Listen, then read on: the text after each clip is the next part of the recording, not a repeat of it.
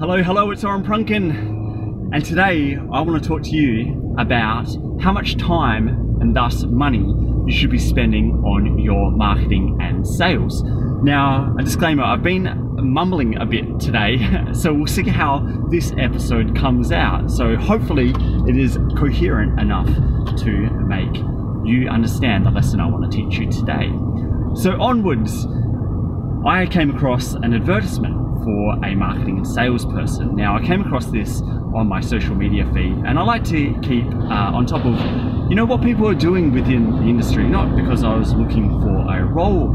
And the advertisement they were advertising for, I clicked through, and it was for a junior marketing and sales person. So I read through the ad just to see what other businesses are doing with their marketing and sales. Now, the gist of the ad was that they were looking for someone pretty much to do all of their lead gen and closing of those leads. So marketing to create leads, sales to create customers. And they were looking to do everything for this business from a junior person. Now, it didn't have a salary on that ad. So based on what looking for a junior, I can only imagine it is quite low. It's on the low end of salaries that are offered for employees in marketing and sales. Now, this baffles me. The ad said that they wanted pretty much this person solely to do everything to generate leads and create customers. There's no one else in the sales and marketing team, but it was only going to be a junior role. I have no idea why they were doing that. They should be paying their marketing and sales person the most money within the company. And the reason I say that is because the person that does the marketing and the sales creates the lifeblood for the business. Without any prospects and without any customers, you have no business. Everything else flows on from that, and it's just fulfillment of the business. And what I suggest and what I do is, for myself, is I spend about 50% of my day marketing, creating leads. I spend about 25%, so half of that, closing deals and doing sales. And then the remaining 25% I spend on the product, delivering the product. I spend on people that allow that product to be delivered, and then any administration of the delivery of that product. That's how I divide my time. 50, 25, and then 25 divided by 3, which is about 8% of my day on those other 3 roles. Nothing else matters. Yes, your product matters, but it only matters because you're delivering on the promise that marketing and the sales created.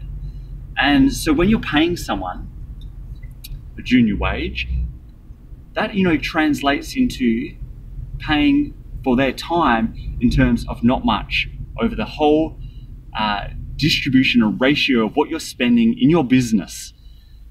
The time that every employee is doing, you're spending so little on marketing and sales, and it baffles me why this company is going to pay that person, and therefore the time, the ratio of everything else they're doing in such low proportions.